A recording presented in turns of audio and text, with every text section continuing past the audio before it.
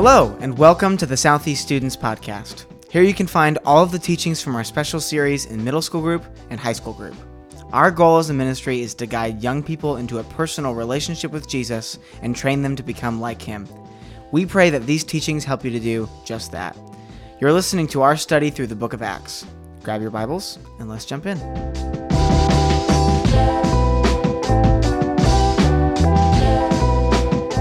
Alright, guys, who can tell me where we're reading from today? That's a good start. Acts 2. Acts 2. Alright, so today we're starting in Acts 2:42. But before we get to that, who can tell me what we talked about last week? Or 2 weeks ago, would have been. Well, luckily it's an open book test. Cody, what do we talk about? Peter's sermon at Pentecost. Oh, really? Something in the Bible? That is true. Anyone tell me any details that you remember about Peter's sermon? People weren't drunk, right? And they weren't drunk in the morning. Right. Dave?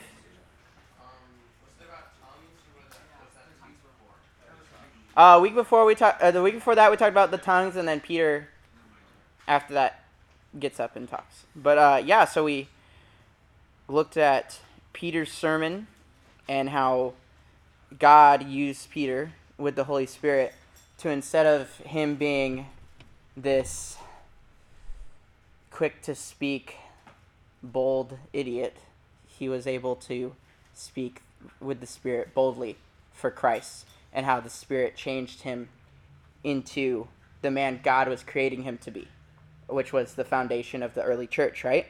So, in Acts 42, we get to start reading about the early church. So, let's get someone to read. Who wants to read? We're just going to read verse 42 through the end of the chapter. No, it's fine. Everyone has ESV if you're using one of the church Bibles. You want to read? Yes. All right, so you're reading verse 42 to the end, 47. And they devoted themselves to the apostles' teaching and the fellowship, to the breaking of bread and the prayers. And awe came upon every soul, and many wonders and signs were being done through the apostles. And all who believed were together and had all things in common. And they were selling their possessions and belongings and distributing the proceeds to all as any had need. And day by day, attending the temple together and breaking bread in their homes, they received their food with glad and generous hearts, praising God to having favor with all the people. And the Lord added to their number day by day those who were being saved. Awesome. So, in these verses, we get to see the first imagery of what the church looks like.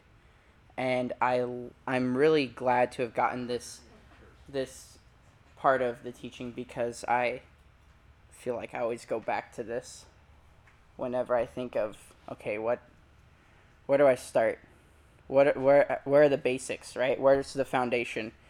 And how do I practically, I believe Jesus, right? I believe in Jesus. I believe in the Bible. Now let's put actions to that, right? So at the top of my notes, I said, back to basics, love, grace, and faith. And this really just reminded me of how simple the gospel is, and yet how powerful it is. All these people had just been saved. I believe it was around 3,000, right? And so 3,000 people, just a huge group of people just got saved. Now what? What do? You love Jesus, cool. What now? Just sit in a circle, sing Kumbaya? I don't know. No. You don't party. But, so, here we have in verse 42, in my opinion, the three most important things to a healthy relationship with God. Obviously, it starts with believing and trusting in Jesus and having faith in him. But to be able to build on that, you start with the Bible. That's number one, is the Word of God, right? Whether that's teaching, your own personal reading time, whatever it is that's going back to the Bible and directing you towards the Bible. As it says, they were listening to the teachings of the apostles. Number two is the fellowship part, the breaking of bread, and of bearing each other's burdens, and just fellowship with other believers. No person was meant to be alone. I mean, at the very beginning of creation, before there was even sin in the world, God said it's not good for man to be alone, right? So even before there was the issue of sin and all these burdens we had to bear, it was still not good for man to be alone. And finally, prayer, communication with the Father. Obviously, prayer is a very important thing to being believers, and I think it's often something we don't put enough weight on. Anyway, those are the three things that are, I think, very fundamental to having a healthy relationship with God. So, moving on to verse 3. Everyone kept feeling a sense of awe, and many wonders and signs were taking place through the apostles. And all those who had believed were together and had all things in common. So we're going to pull Liam and do a sword drill. Do a sword drill. Put your Bibles on your heads. I'm going to give you a verse. First to go to the verse, all right? Philippians 1:27.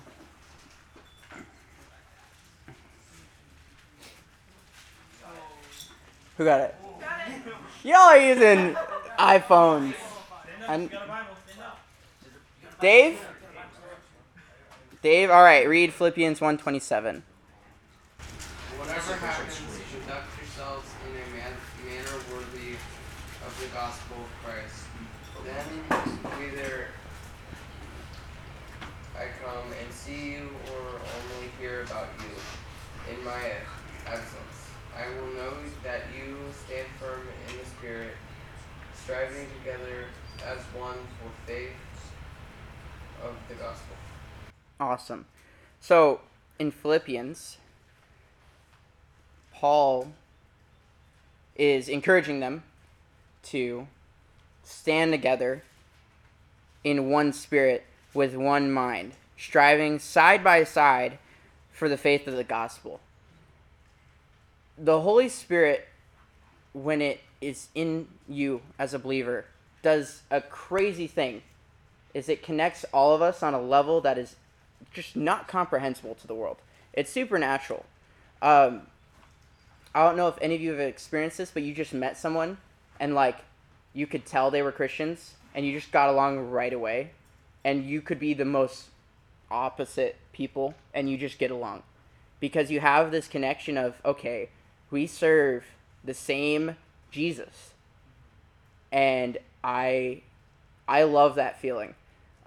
In the missions program I was in, one of the dudes I was closest with in the program could not have been more opposite than me. He was this 6'5", half African American dude. He played college football for Michigan State, and he used to smoke tons of weed and think about Jesus with his other friend who'd smoke weed and think about Jesus. And then he went to church and was like, okay, maybe I shouldn't smoke weed anymore. Anyway. So completely opposite from me, right? In I think almost every way. But we really just ended up getting along, and it's this crazy thing where Jesus really does bring people together like that in this one-mindedness, being able to strive towards the same thing, the same goal, and do that together is just, I think it is an awesome thing. It's this supernatural connection that we have to the Holy Spirit.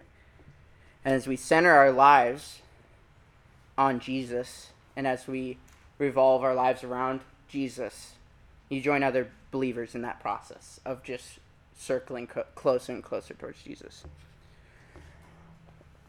So, verse 45.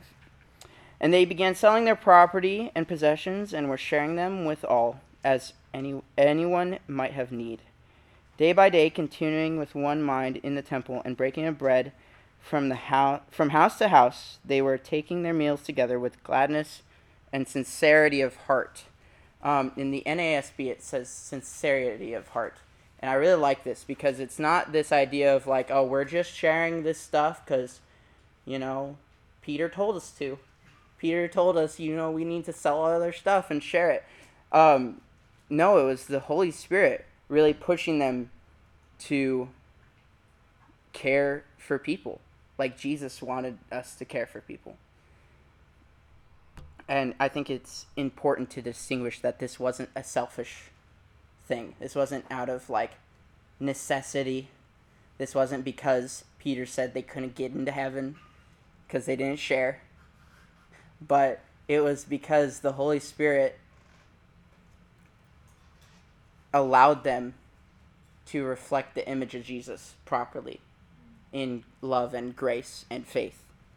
And putting that faith in Jesus to works that would glorify the Father.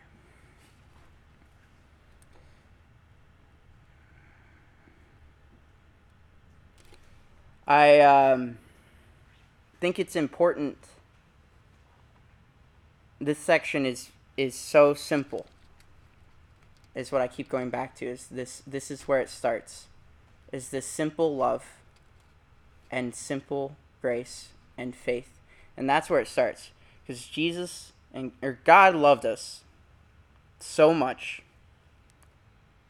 that he sent Jesus to have enough grace to die for us while we were still sinners. And now we're able to have the faith to follow him. In service 2 weeks ago, I believe. Yeah. Doug taught in 1 Corinthians. And 1 Corinthians is a book basically starting out with rebuke. It's a pretty strongly worded book to the church of Corinth because they were failing at being a church. They were allowing sin in their church, even encouraging it in some ways. And the book is really just him trying to set them straight, saying, guys, this is wrong, right? But I think what's important is that he started back at the basics. He started at the beginning of who they were. He calls them saints. These were the people sleeping around in the church, and he refers to them as saints and reminds them of what they are now seen as in Christ, or by God through Christ, and what Christ has done for them on the cross, and how they are perfect in God's eyes because Jesus covered their sin. He reminds them of who they are in Christ, goes back to the beginning and says, this is the love, this is the grace, and this is the faith you ought to have. Then proceeds to point them towards the truth of Jesus and towards the truth of their sin. And he doesn't just end the book with rebuking them. He goes into exhortation. He goes into further instruction. And it doesn't sit on this place of fix yourselves. It doesn't sit on this place of you guys suck, get your act together. It starts with Jesus, points them towards truth, and then pushes them farther towards Jesus. And I think that's a beautiful thing because so often I see something wrong in my life and I go, oh, I need to fix this, right? So I might say, all right, well, let's see, maybe I need to go watch a self-help video, or maybe I just need to get up earlier, or, I can fix this. I can fix this. Or maybe it's even like, oh, listen to more sermons, right? That's not a bad thing. But maybe I'm forgetting to go back to the beginning. Because if my foundation isn't on Jesus Christ crucified and risen from the dead to save my sins and the fact that I can't do it by myself, I'm not going to get very far.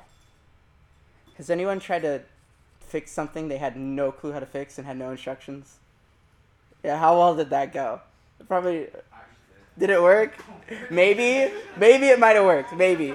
How long did it work for? I don't know. It's very difficult to do anything physically good. And the Bible says it's impossible to do anything actually good by ourselves. And so this going back to the basics of it's Jesus, as cliche as it sounds, Jesus loves you. And he died for you. And the reason it sounds so cliche is we say it so often, but it's because it's true. And as I've grown older, I've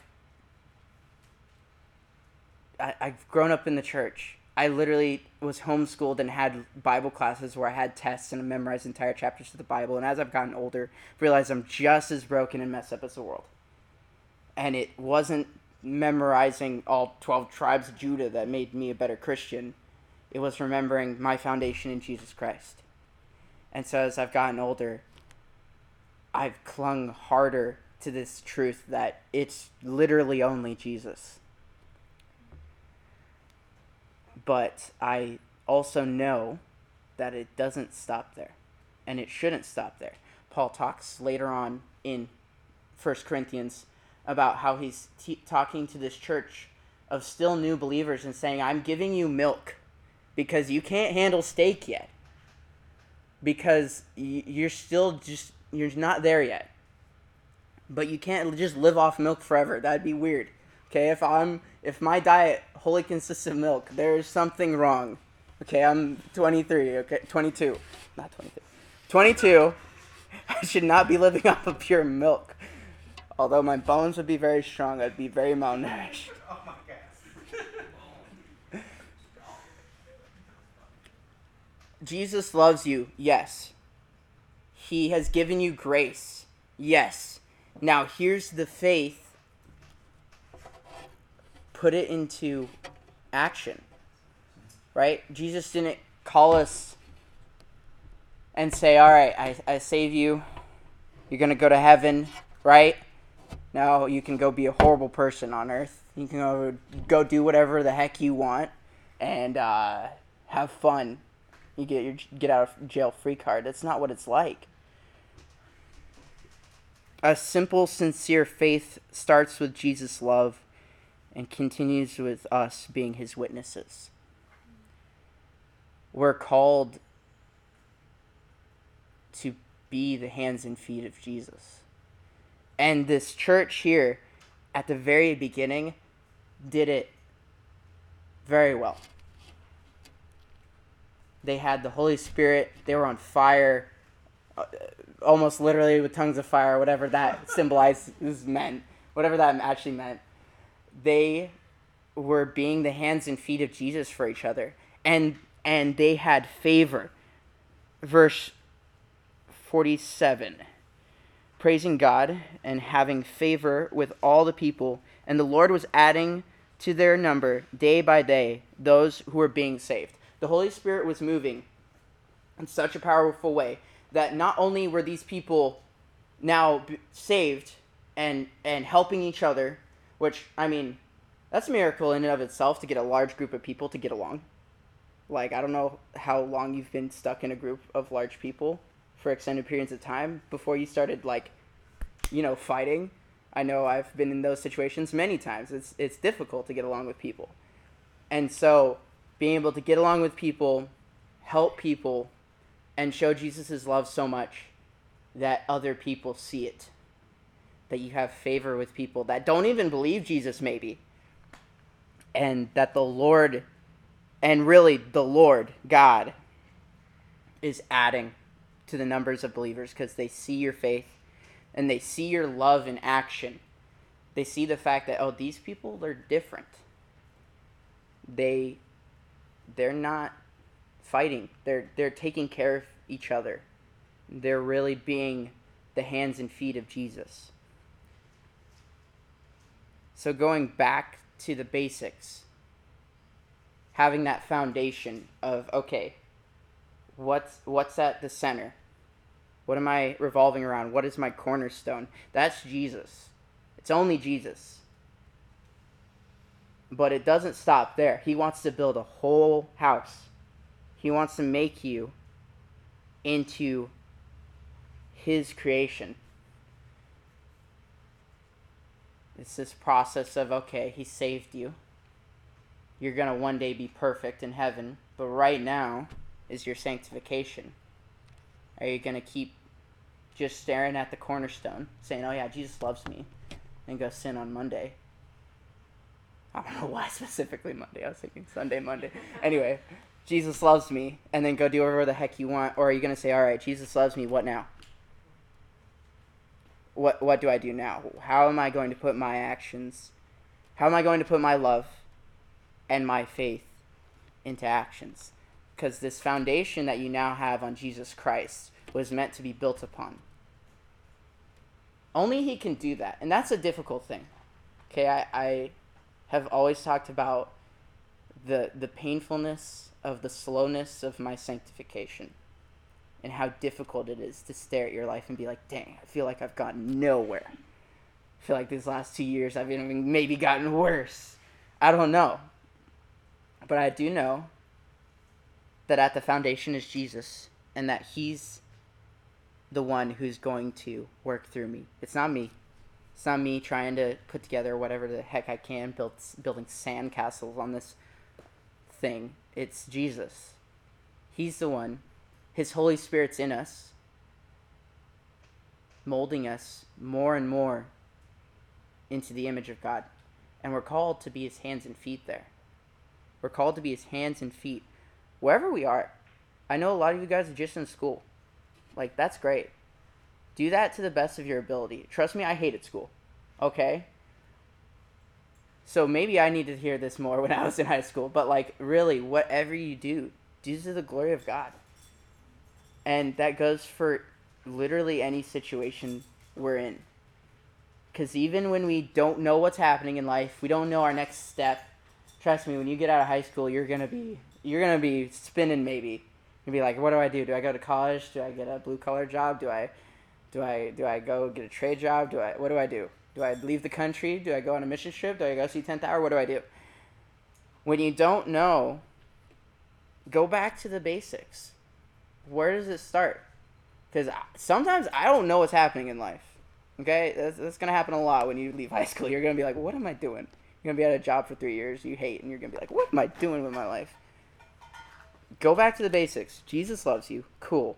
He died for you. That's sick. He rose again. That's even better. Okay? Now I get to go to heaven. What now? Okay, well, I need to live for him. Okay, what does that look like? And the Bible contains everything we need to live. Sorry, how's that verse go? The Bible can everything pertaining to life and godliness. There we go. Can't think of that verse. Now that doesn't mean necessarily there's going to be a word for word what college you need to go to. But it means that Jesus has put the Holy Spirit in you, and the Bible has the words of God, and they can help direct you. And that's not to say that you're not going to mess up. That's not to say you're going to pick something you thought was the right answer and then all the doors shut. But going back to the basics, okay, Jesus loves me. Faith and love and grace in me are going to push me towards serving Jesus.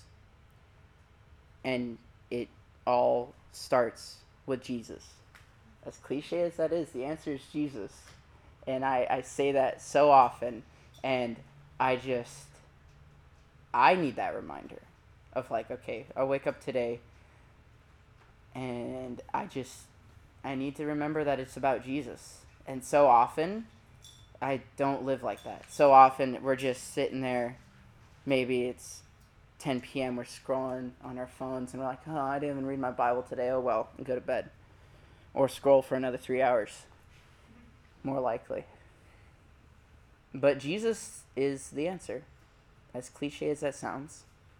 So if you don't take away anything else, take away that Jesus is the answer. Write that down. Write that on your fingers, girls.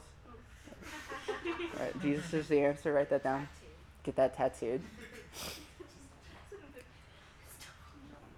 So yeah, the simple, sincere faith starts with Jesus' love and continues with us being his witnesses. Hey there! Thanks for listening to this week's episode of the Southeast Students Podcast. If you'd like to know more about our church, you can find out more online by visiting our website at ccscportland.com. Hope you have a blessed week, and we'll see you later. Peace.